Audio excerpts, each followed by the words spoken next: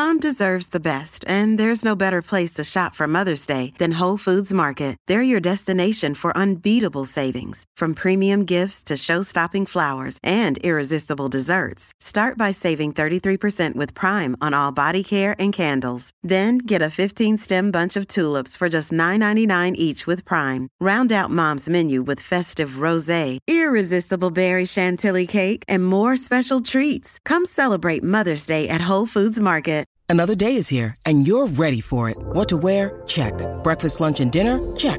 Planning for what's next and how to save for it? That's where Bank of America can help. For your financial to-dos, Bank of America has experts ready to help get you closer to your goals.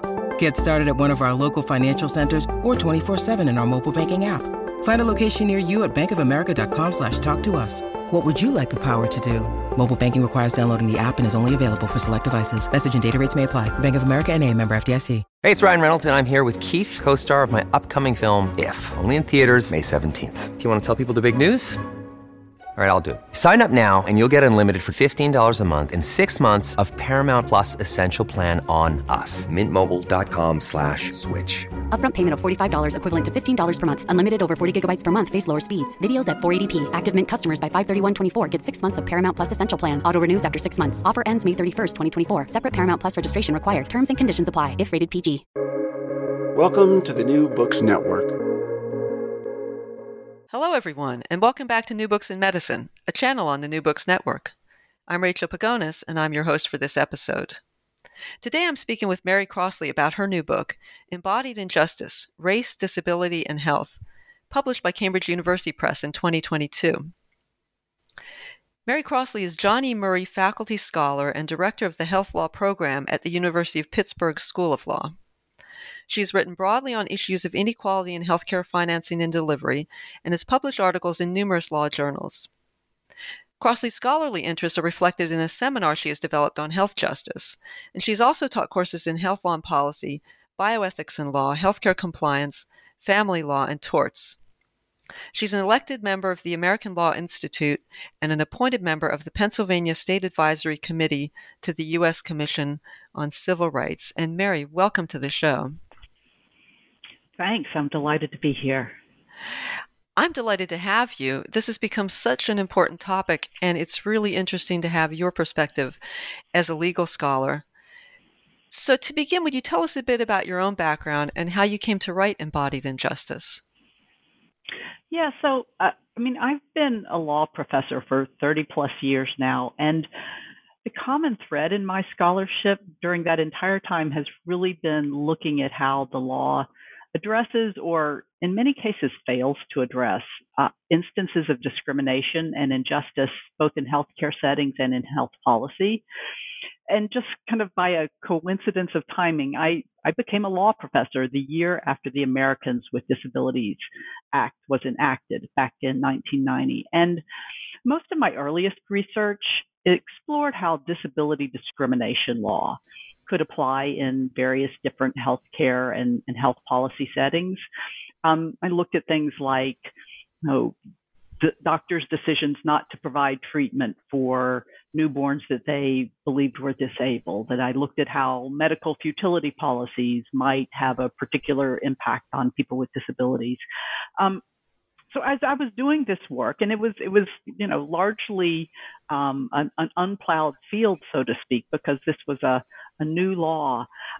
But as I was focusing on disability and disability inequities, I learned increasingly how those inequities are really just one strand of a much larger fabric of disparities and inequities that Black and Brown communities and other groups that our society is marginalized, that they experience.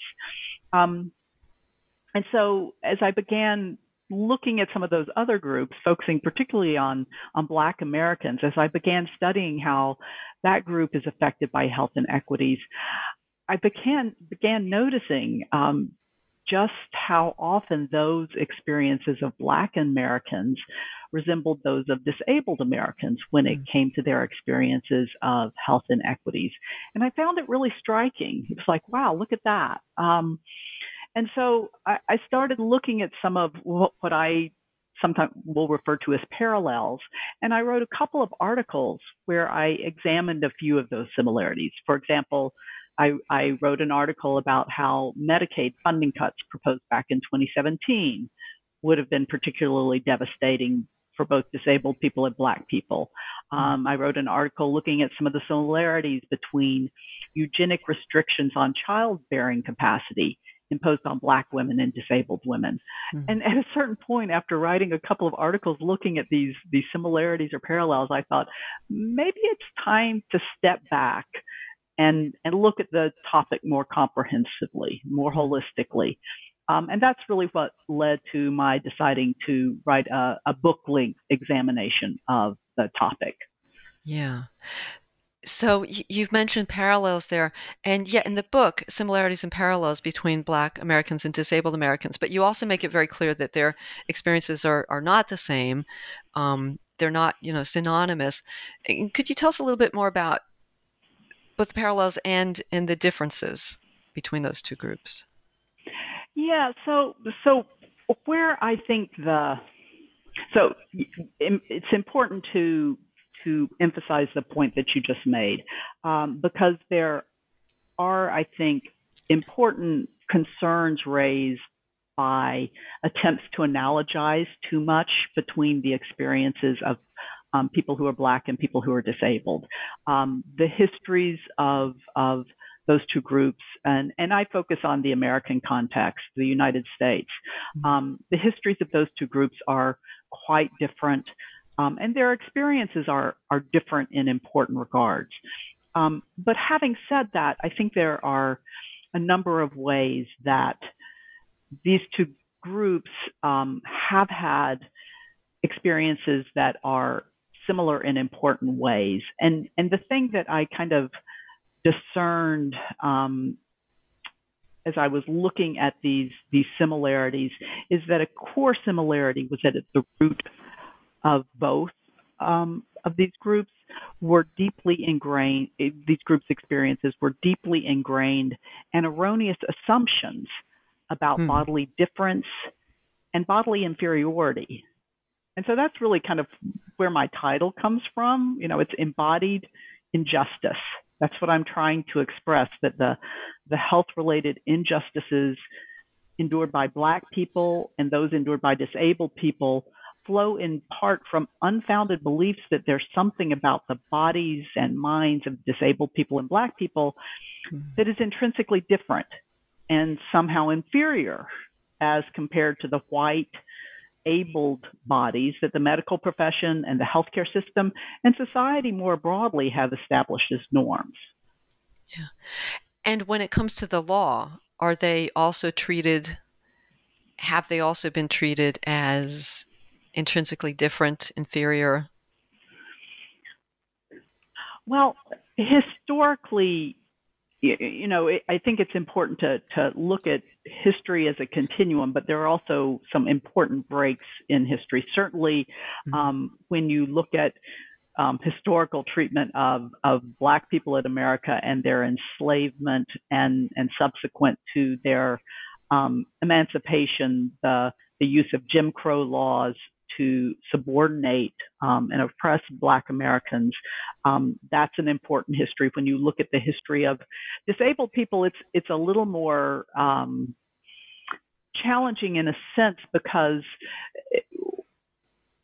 the group, people with disabilities wasn't thought of historically as a group, right? Typically, people who were blind or people who had some kind of physical mobility disability, what we would today call a mobility disability, or people who were deaf or hard of hearing, they were each seen as being kind of separate groups. So the idea that there was some kind of almost like pan-disability group identity is relatively recent. But certainly when you look at the kinds of laws that treated people whom we would today call people with disabilities, segregated them from society by requiring them to live in some kind of institution. I think those kind of laws also had a segregating and subordinating effect. Again, not at all the same as the history of Black people, but some similar effects. Today, when we look at the law, one of the points that I talk about in the book is today we have laws that prohibit discrimination based on both race and disability. But to date, those laws have largely failed to make much of a dent in health-related disparities based on race or disability. So that's why, in the intro, I talked about how the law really, in many ways, has not done a great job of addressing the inequities that we see people with disabilities and Black people experiencing relating to health. Yeah, nor has the medical establishment, as you will show. I just wanted, because something else came up for me as you mentioned several different types of things that might be considered disabilities.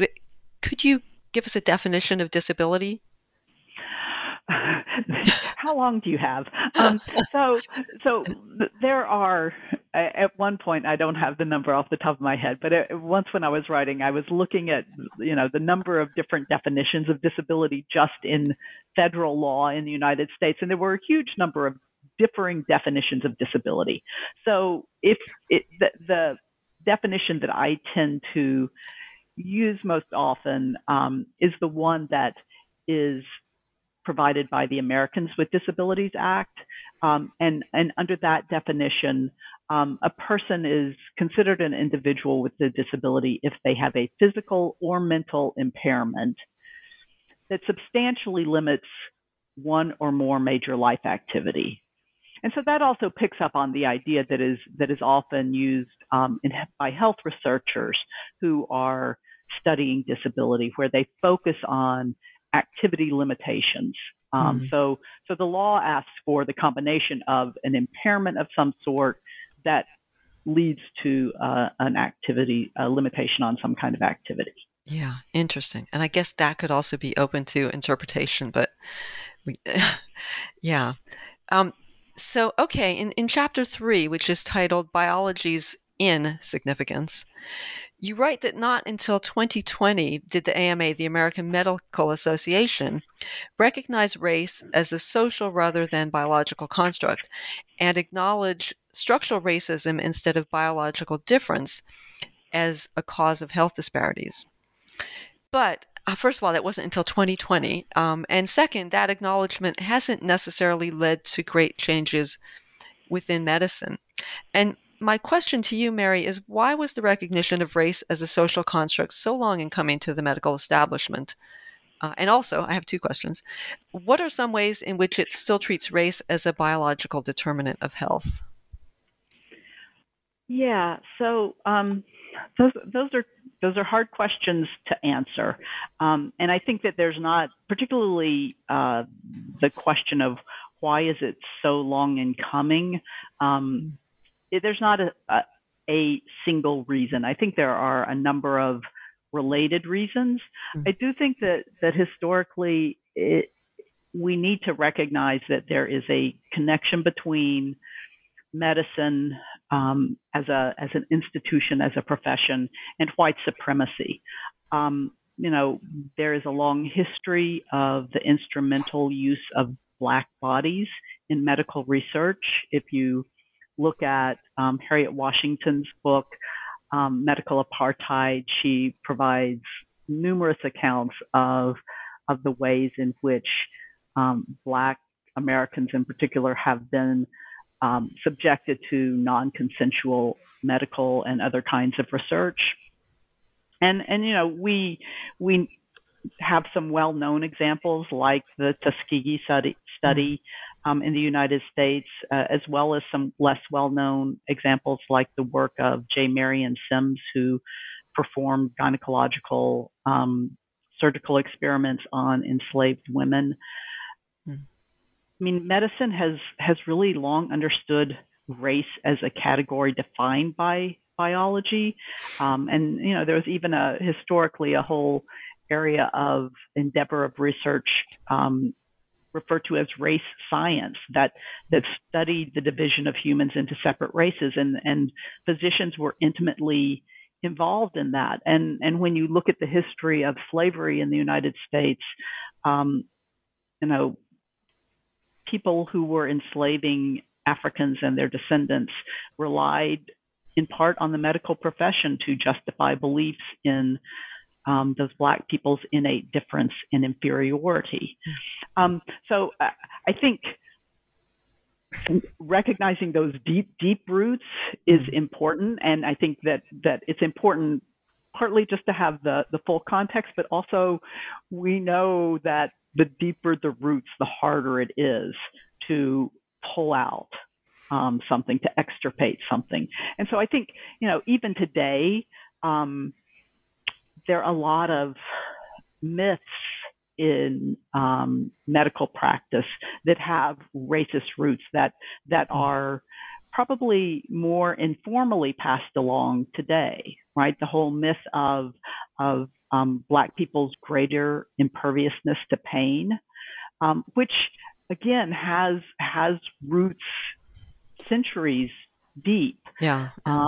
Black people supposedly higher pain threshold was used to excuse the brutality of lashings, and again justify doing surgical experiments on enslaved people without anesthesiology.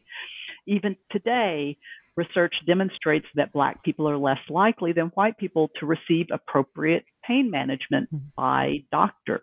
And it's unclear whether the reason is that simply there's some kind of erroneous belief that Black people are less sensitive to pain, or to what extent it may be connected as well with racist beliefs about Black people's greater propensity for drug-seeking behavior, right, for faking pain. But there was a study published back in 2016 where they were interviewing medical students and residents at a prestigious public university in the United States that showed that a significant fraction of medical students and medical residents, right, people who already had their MDs and are continuing their training, held the belief that Black people are less sensitive to pain than white people, right? So I think that's not, I'm pretty sure that doesn't show up in medical textbooks these days. Yeah. But myths and beliefs like that get passed along as part of the so-called silent curriculum in medicine, right? Through kind of informal learning from more senior doctors. So, one important piece of it is kind of these racially driven myths. But another aspect of why I think that it's very hard to extirpate reliance on race and racism in medical practice is that there's so many places where whiteness is kind of embedded as the default or norm in medical education and practice, and even in the development of medical technology, right? So, a common example that we hear about is how medical education textbooks teaching dermatology use almost exclusively pictures of fair-skinned people to educate medical students about how to identify skin problems, right? And so that once doctors get into practice and they have patients with dark skins, they are not adequately trained to identify skin problems. An example that has come up since the COVID pandemic is the use of pulse oximeters to measure oxygen saturation, right? I got one of those little devices I have at home to, just in case I got sick, I could make sure that my oxygen saturation was good. You stick it on your finger. Yeah.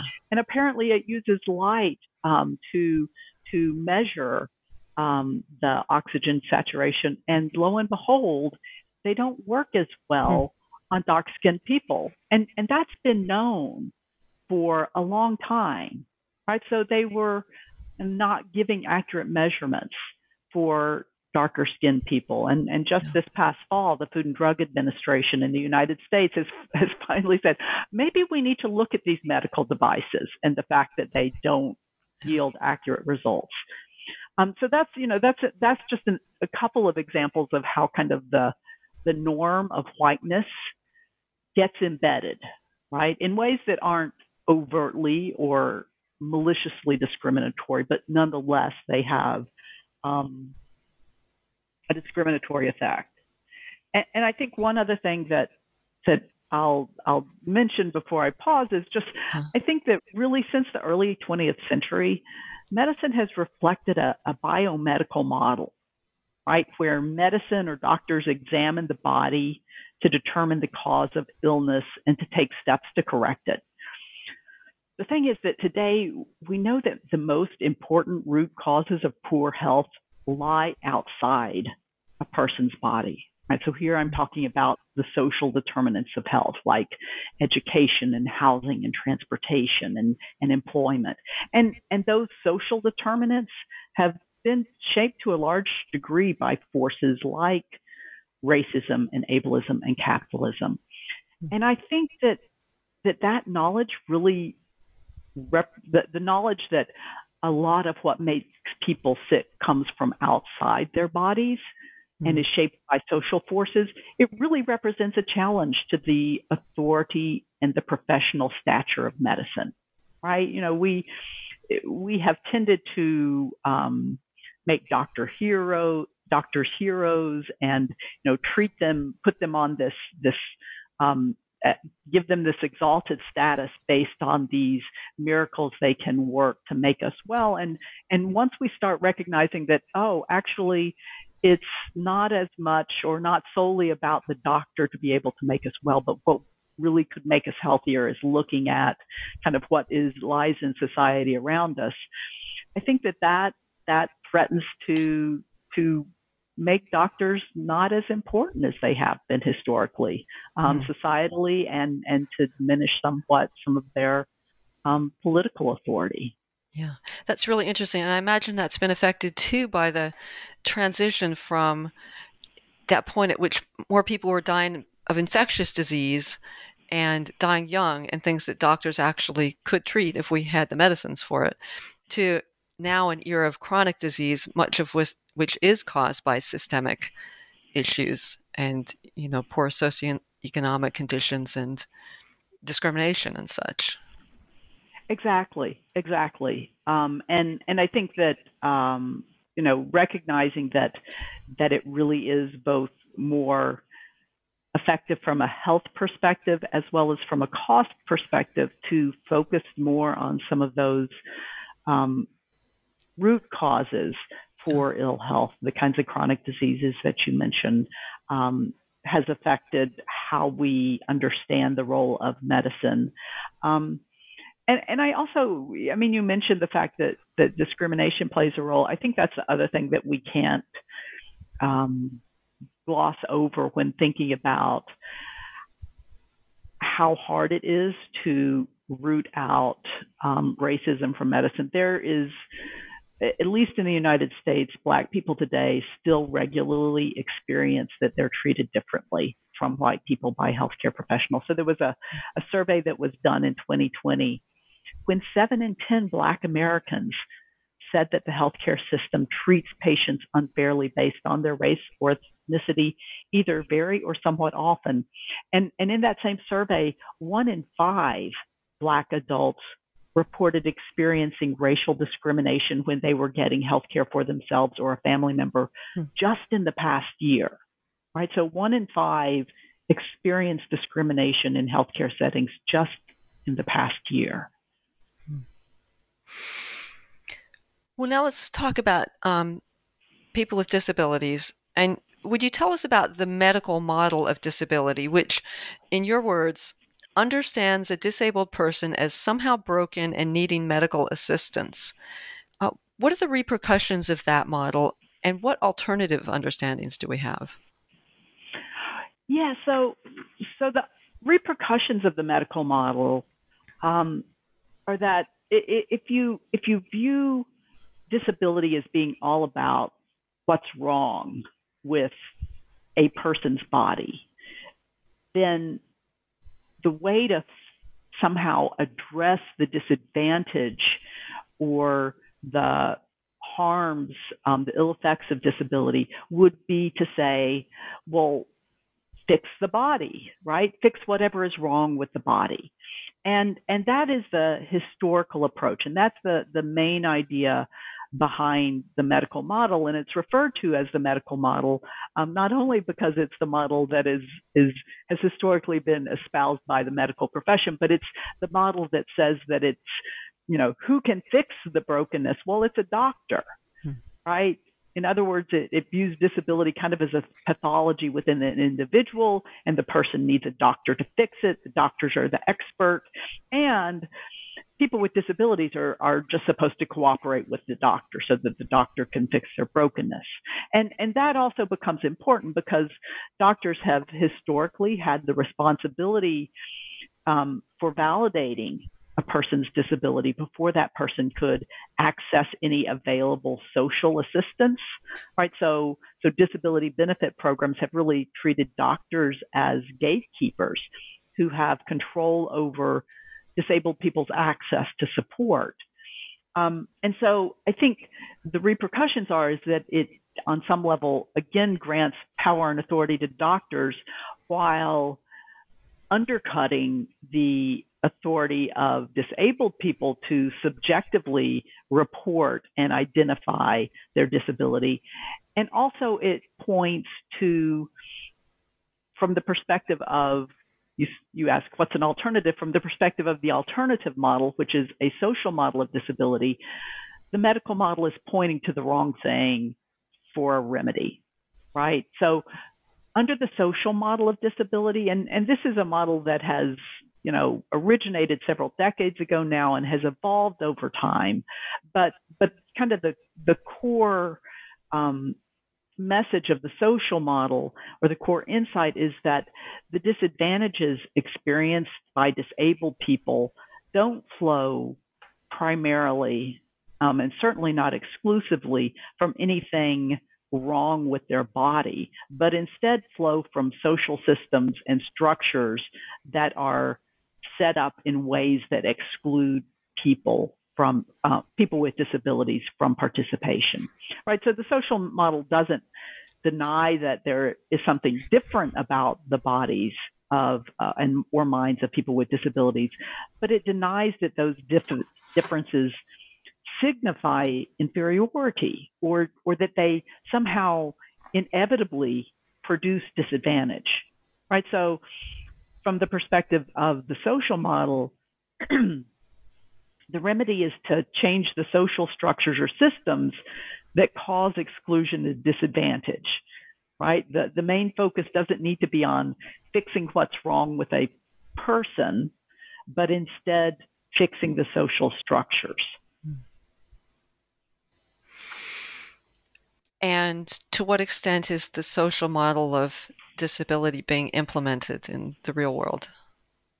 Well, certainly when you look at disability discrimination legislation like the Americans with Disabilities Act, it represents a social model of disability because it treats discrimination as including not only intentional discrimination, for example, using the medical context, a doctor saying, "I'm sorry, I don't treat people with intellectual disabilities." That would be overt intentional discrimination.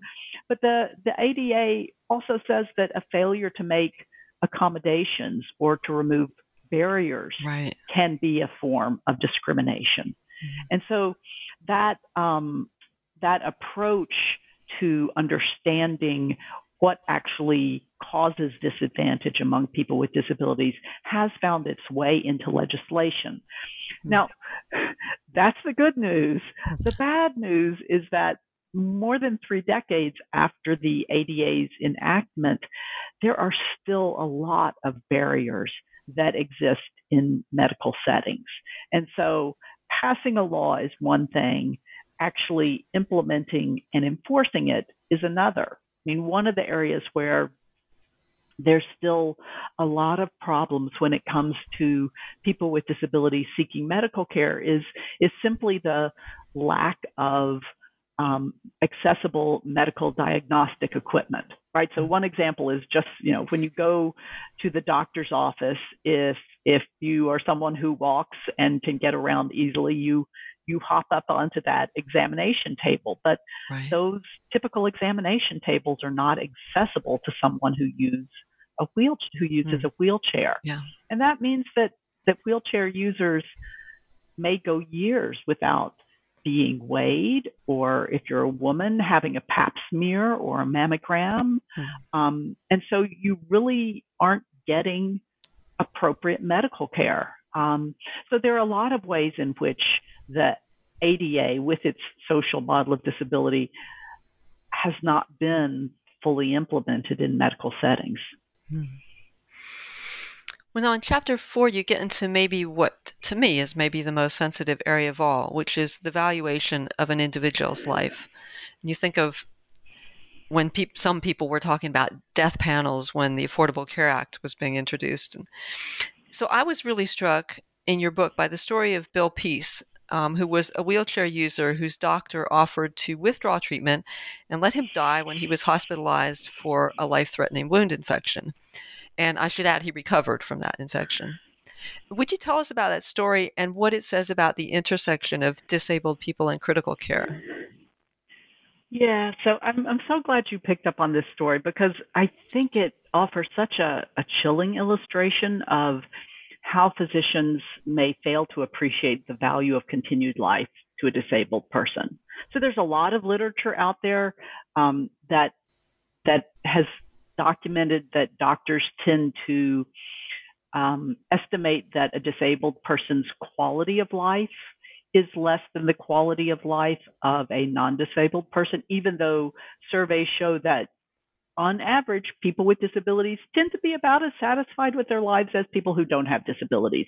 But I think the story of Bill Peace really takes it to a different level, because it's looking at, as you said, even the value of life. So Bill Peace was an anthropologist and a disability rights advocate who, as you said, used a wheelchair. And at one point, he was hospitalized. He had a life-threatening wound infection, and he was hospitalized for treatment of that infection. And one night he was medically stable, but I guess he was vomiting, and he had a high fever. And at 2 a.m. in the morning, he was visited by a physician whom he'd never met before. And so Bill Peace is alone in this hospital room with the doctor. And the doctor starts telling him about the medical and social and financial challenges of continuing to treat Bill Peace's wound. And then, as you suggest, the physician told Peace that, I can stop the antibiotic treatment that you're undergoing right now, and that was necessary to save his life, and assured Peace that if he chose that option, he could be made very comfortable.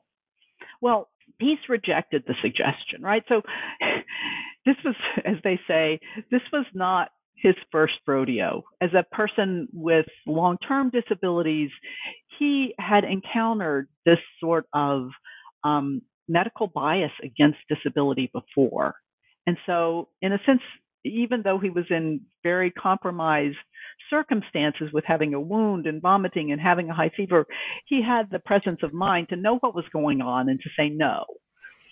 And later he, as you said, recovered from the wound, and he wrote about that night, which is where I, found my material. But I'll give you a quote from what he wrote, because I think it's so powerful.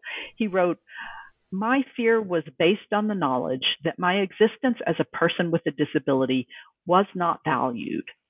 Many people, the physician I met that fateful night included, assume disability is a fate worse than death. In a visceral and potentially lethal way, that night made me realize I was not a human being, but rather a tragic figure.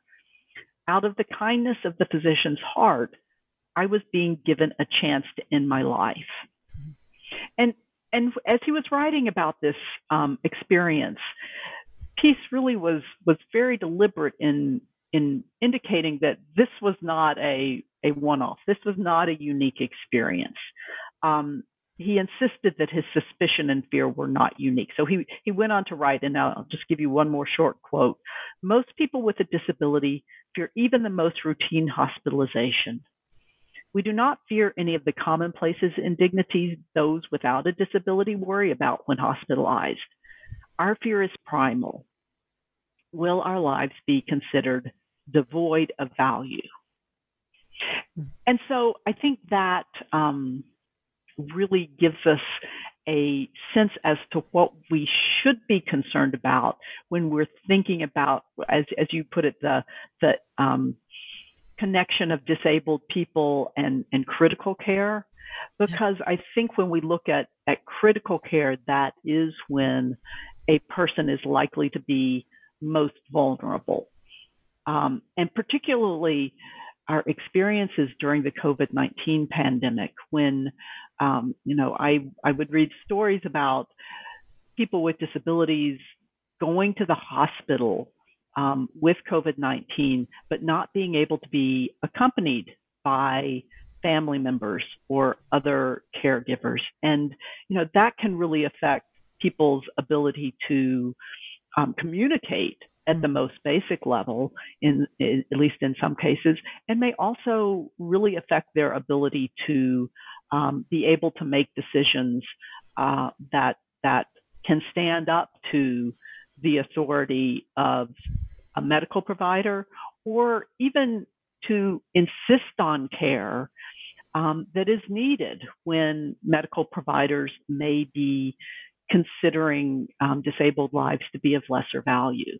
There were some stories in the United States about hospitals that were saying to congregate care facilities where people with intellectual disabilities live, don't send us COVID-19 patients unless you have a DNR for them, right? Kind of presuming these are not people that we are going to take extreme measures to save. Yeah, so a do not resuscitate order. Right, a do not resuscitate order. Yeah. Wow. Well, that would be scary. And I want to ask you about policy next. What are some of the common concerns regarding Medicaid for Black people and disabled Americans? And also, for our listeners who are not American, would you just briefly tell us what Medicaid is? Right. So Medicaid in the United States is a public health insurance program that provides coverage to lower income Americans. Right. Medicare is the program that provides coverage primarily to older Americans. Medicaid is the program that provides income primarily to lower income Americans. And I think that fact that it provides coverage to lower income Americans is a key point of connection for Black people and disabled people, because of the greater prevalence of poverty among Black people and disabled people in the United States as compared to white people and non-disabled people, those groups are disproportionately represented among Medicaid beneficiaries. Right. And so that by itself, the overrepresentation in Medicaid is one key point of similar interest. I think that there are other points of similar interest as well, and they have to do with Medicaid funding and the Medicaid expansion. And in the book, I write about particularly the experience in 2017 when conservatives in the United States put forth these proposals to really, it was primarily to repeal the Affordable Care Act, but they said, well, while we're at it, we'll also cut funding from Medicaid. And it provoked this amazing set of demonstrations in which Black people and disabled people figured prominently, but they had this shared interest in the strength and the continuation of the Medicaid program and Medicaid expansion. So what Medicaid expansion refers to is a provision of the Affordable Care Act that made Medicaid more broadly available to lower income people in the United States, so that you didn't have to show that you were aged or disabled or the parent of a minor child in order to qualify for Medicaid, as well as being low income. And that Medicaid expansion helped address different rates, disparities in uninsurance coverage rates between Black people and white people a great deal. So the fact that states were covering more people with their Medicaid program really helped lower the gap in insurance coverage rates. But there was a Supreme Court decision that was decided back in 2012 that said, actually, states, I know the Affordable Care Act says you have to expand your Medicaid program, but instead, we think the federal government went too far. Congress went too far in making you do this. It was too coercive. So we're going to make it optional for states to expand their Medicaid program. And so a lot of states, most states said, yeah, we're going to expand the program. The federal government is going to give us a lot of money to cover our low-income residents. That's a great thing. But there were more than a dozen states that held out for a good number of years. And those happened to be states where they had higher rates of uninsured Black people, right? So there was this real connection between failures to expand Medicaid and the impact on Black people. And part of what was going to happen in 2017, if these legislative proposals went through, was that the Medicaid expansion was going to be ended entirely, in all likelihood. And that would have particularly harmed Black people. Now, the particular harm that disabled people would have faced was that the proposals also were going to cut more than $800 billion from the Medicaid program over 10 years. And that would disproportionately harm disabled people because disabled people really rely on Medicaid for home and community-based services that let them live in the community rather than an institution. But in this odd quirk of legislative drafting that comes from when the Medicaid law was enacted back in 1965, states have to cover nursing home care if they're going to participate in the Medicaid program. But they don't have to cover home and community-based services. In other words, those services are optional. States can cover them if they choose to, but they don't have to. And so the fear was that if states didn't have to cover those home and community-based services, that would be an area where states would make cuts if they received funding cuts from the federal government. And that could force a lot of disabled people to go back into institutions where they didn't want to live. Now, that's the historical picture, but I think that there's also the forward-looking picture in terms of policy concerns. One of the real concerns where I think that Black people and disabled people have shared concerns around Medicaid is proposals that have been out there for a while now and seem to be gaining traction during the Trump administration to permit state Medicaid programs to impose work requirements on Medicaid recipients. In other words, you have to work a certain amount or you have to be looking for work or you will lose your Medicaid coverage. And for both Black people and disabled people, the implementation of those kinds of requirements would be likely to have a greater impact on them, on those groups, rather than on white Medicaid recipients or Medicaid recipients who don't have any disability. And for a while, it looked like those were, with the Biden administration, they had come in and said, we're not going to approve work requirements. But interestingly enough, just following the most recent election, the new governor of Arkansas, Sarah Huckabee Sanders, who at one point served as the press secretary for Donald Trump when he was president, she has announced that she is going to propose a new set of work requirements as part of Arkansas's Medicaid program, where she is now the governor.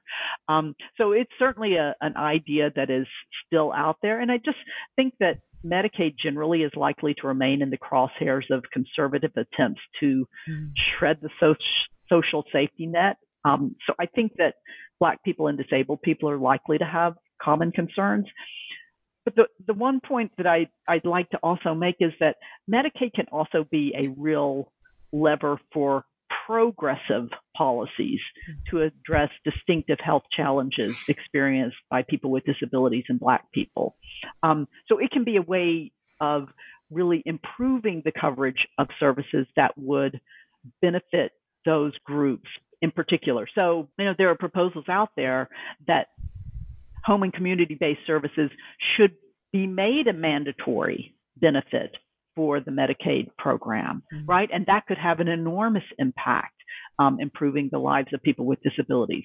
Similarly, there are proposals in various states to permit Medicaid to cover the services of doulas for women who are pregnant and giving birth. And that is the extension of coverage to services from non-medical providers, providers who, in particular, Black women who face higher levels of maternal mortality in conventional settings that they may seek and feel more comfortable with. Increasing coverage for those sorts of services could actually help, right? So, Medicaid is you can look at it either way. If you cut it, if you limit it, it can have disproportionate negative impact on Black people or people with disabilities. If you actually think about how you can use it to enhance care that's received, it can be a great tool for good. Yeah, and that's largely down to the state, isn't it? Because even though it's a federal program, isn't it managed by the states? Exactly. So it's a federal state partnership where the federal government provides actually the majority of the money, but the state also provides money, and it's administered on a state by state basis. But the states have to administer their Medicaid programs in accordance with parameters that are set by the federal government, both in the Medicaid statute itself and in federal regulations implementing the Medicaid program. So there are guardrails, so to speak, and there are also, the federal government could kind of change the ground rules to permit greater progressive policies if state Medicaid programs chose to pick them up. And I imagine that our non-American listeners are right now thinking, why on earth do they do things that way? And we could probably spend an entire program talking about Medicaid, but I want to ask you about COVID-19 and the pandemic. So your book came out just, I won't say after the pandemic, but after the initial 2 years that we've had of it. And by now, it has been well documented that the COVID-19 pandemic has affected disadvantaged populations disproportionately. That's something that we've really learned. And you were to write about two in particular, which are incarcerated people and nursing home residents. So would you explain the link between Black and or disabled people and those two populations, incarcerated and nursing home, and the impact that COVID-19 has had upon them? Sure. So it was interesting because, I actually, sat down to start writing this book in January of 2020. So you can imagine that my book proposal did not include a chapter on COVID-19. But it quickly became apparent that I needed to add a chapter. And I'll answer your question in just a minute, but I guess I want to emphasize that the reason, or the main point that I was hoping to convey in this chapter of the book that has to do with COVID-19 was that the disadvantages, the disproportionate disadvantages that the groups that you just referred to, people who were nursing home residents and people who were incarcerated, the fact that they experienced greater levels of infection and death were not happenstance. It didn't have to happen that way. Those figures were the result of choices that were made largely before the pandemic erupted, right? They were the choices that were made as a matter of social policy and legal enforcement well before the COVID-19 pandemic. So to get to your question, right? When you look at those two groups, people are not necessarily going to think of incarcerated people as having a lot of similarities with people living in nursing homes, unless you are a fan of Michel Foucault, who and others who look at kind of the commonality of institutional. Excuse me? Oh, I was going to say biopower, but yeah. Yeah, exactly. That look at the similarities of these kind of institutions that confine people. But most people walking the streets today don't necessarily think of biopower. But I think it is important to note just how similar, or at least the kind of resemblances between the populations, because certainly when you look at the people who are incarcerated in the United States, I think it is very well known in the United States that those people who are incarcerated are disproportionately Black and brown, right? So 1 in every 3 incarcerated people in the United States is Black, which greatly overrepresents their presence in the general population. But it's also true, and people are not as aware of, I think, that disabled people are also disproportionately represented among the incarcerated population. So the rates of reporting disability is 3 times higher among incarcerated people than for the general population. And the number is even greater for people with cognitive disabilities and serious mental illness. So when you look at the people who are in prisons, they are more likely to be Black or brown or disabled or some combination of the above, right, than the general population. And so part of what I try to do in the chapter is to kind of peel back some of the policy choices, one that led to that overrepresentation, but then also to try to explain why the prison healthcare system was so ill prepared to actually deal with the pandemic once it arrived. The other thing, when I shift focus from the incarcerated population to people who are residing in nursing homes, again, I think most people, when they think of nursing homes, think, well, nursing homes are for old people, right? And in many cases, that's true. Perhaps most cases, and certainly I wouldn't discount the role that ageism plays in the lack of preparedness that nursing homes had for an event like COVID-19, and for the lack of really attention paid to making sure that safety regulations are robust and are enforced. But I actually think that the more kind of accurate way of understanding the common denominator of people who reside in nursing homes is disability, right? Because there's a significant fraction of nursing home residents who are long-term nursing home residents who are not old. They may be quite young, or they may be, middle-aged adults, and they're there because they have a disability that prevents them from living independently without significant supports, and they're not able to achieve those supports. So I think that we need to really recognize that kind of the through theme of what happened in COVID-19 with nursing home deaths and infections really was something that happened to disabled people. And an important point, again, looking at this kind of overlap between race and disability, is that the data showed that nursing homes that tended to have the highest death rates from COVID were also nursing homes that had the highest concentration of Black patients, right? So not all nursing homes were created equal when it came to COVID-19. You were much more likely to die of COVID-19 if you were in a nursing home that had a high percentage of Black residents.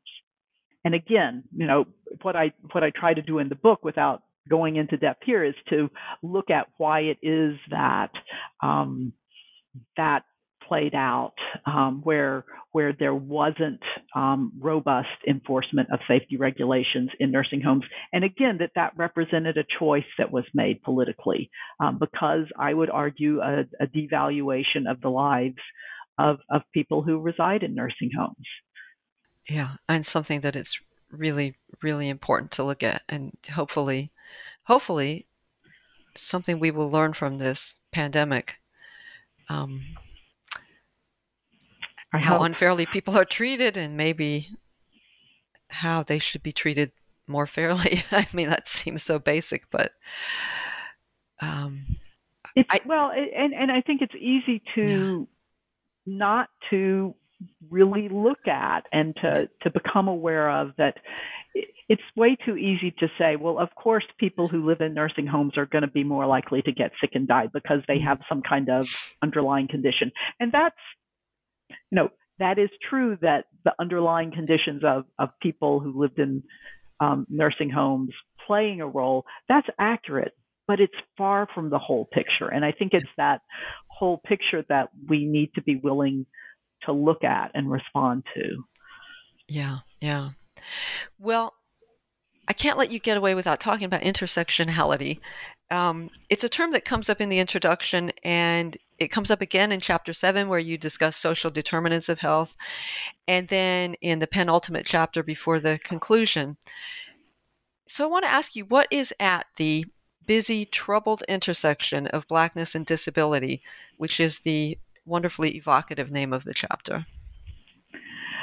Sure. So I'll have to start by saying we don't know a whole lot about what is at that intersection, right? So when I say the intersection of Blackness and disability, I guess the most obvious meaning of that is, what are the lives and health-related experiences of people who are both Black and disabled like, right? And that's where we really don't know a lot. There is one of the reasons why I chose these two groups to be at kind of the center of the book is there is a great dearth of information and research and understanding when it comes to people who are both Black and disabled and what their experiences are like. So I can't tell you a whole lot about exactly what we find there, and part of what I hope to encourage with the book is greater attention to this, both in terms of kind of health research that is done empirically, but also in discussions of an advocacy around health justice for people who are both Black and disabled. But I can explain what I meant by both the busy part and the troubled part of the intersection. So I would say that intersection is busy because we do know that in the United States, disability is typically more prevalent among Black people than among white people. So CDC data indicate that approximately 1 in 4 Black people in the U.S. have a disability compared to 1 in 5 among white people. And there's also research suggesting that Black people are more likely to become disabled as they get older, and that they actually may do so at younger ages than white people become disabled as they age. So that's the kind of busy part of the intersection. The troubled part of the intersection is one of the really key points that I make in the book, and that's that although the research remains quite limited, it seems highly likely that disability's more frequent and earlier appearance among Black people is attributable to unjust social and economic and political conditions that are the product of structural racism, right? They're the product of practices and policies embedded in society and in institutions that burden Black people more greatly than white people. And so part of what I try to really illuminate in the book is the idea of what scholars have described as, quote unquote, emergency disability, right? And scholars have used that term to describe how disabling conditions really multiply in communities that experience poverty or disadvantage. And I argue that a lot of disability among Black people in the United States likely falls within this category of emergent disability. Right. And I give some examples, and these are not hard to identify. Right. You look at the children in Flint, Michigan, who acquired learning disabilities after being exposed to lead in their drinking water. Or you look at Black Americans with diabetes who are disproportionately likely to lose limbs to amputation as compared to white Americans with disabilities. And it's often because the Black Americans with diabetes face barriers to accessing medical care to diagnose or manage their disease. I think another example of kind of emergent disability are victims of gun violence who live in communities of concentrated poverty, right, where systematic disinvestment has pretty much eliminated opportunity and left illegal activity to fill the void. So the point that I really try to make about this kind of troubled intersection is that for many Black disabled people, more so than white disabled people, disability really has its origin in inequitable social and economic circumstances. And I think that means that folks who are Black and disabled face layers of injustice and exclusion that go beyond those experienced by people who are white and disabled, right? But because of their disability, Black disabled people may face barriers to full participation in society. But in a lot of those cases, just having the disability can be chalked up to racial injustices that persist in the United States. And simply getting the kind of accommodations that they might receive as a result of disability discrimination laws isn't going to remedy that underlying racial injustice. Yeah. Well, Mary, we've taken up a lot of your time today, but I would like to ask you, before you go, what are you working on now? So what I'm working on now is, I think there was a lot of, in my book, kind of shining a light on, wow, look at all of these really troubling problems. And what I'm working on now is something that I hope will be a little bit more remedy oriented. So I'm working on a project where I'm arguing that in the United States, the Department of Health and Human Services should recognize and expect that entities that receive healthcare funding from the federal government should have an obligation to take affirmative steps to try to advance health equity. So this, just a little bit of background, this comes from a provision of housing law in the United States. The Fair Housing Act has an express statutory provision that says that recipients of federal housing funds have an obligation, and this is the language, to affirmatively further fair housing. You've got to not just refrain from intentionally discriminating, you've actually got to move the needle towards greater equity. And the reason why Congress included this explicitly in the Fair Housing Law was that it knew that the government had played a role in creating segregation, residential racial segregation in the United States. And so there was this, kind of clear moral imperative to be part of the solution as well. And there's this quite great quote from John F. Kennedy writing about or talking about the Civil Rights Act, in which this was kind of embodied this idea of simple justice requires that if you are receiving federal funds, you don't use them to discriminate based on race. And there's not a similar explicit statutory provision in laws that relate to healthcare funding, but there is a similar history of government, I would say, complicity in entrenching and contributing to racial health disparities. And so I'm really looking at an argument for establishing a similar affirmative obligation on the part of federal healthcare funding recipients to be a part of the solution, so to speak. Well, great. Great to hear about some steps towards a better future. And I want to remind everyone, the book is Embodied Injustice, Race, Disability, and Health by Mary Crossley. And Mary, thank you so much for talking with us today. Oh, thank you, Rachel. I've enjoyed it and appreciate the opportunity.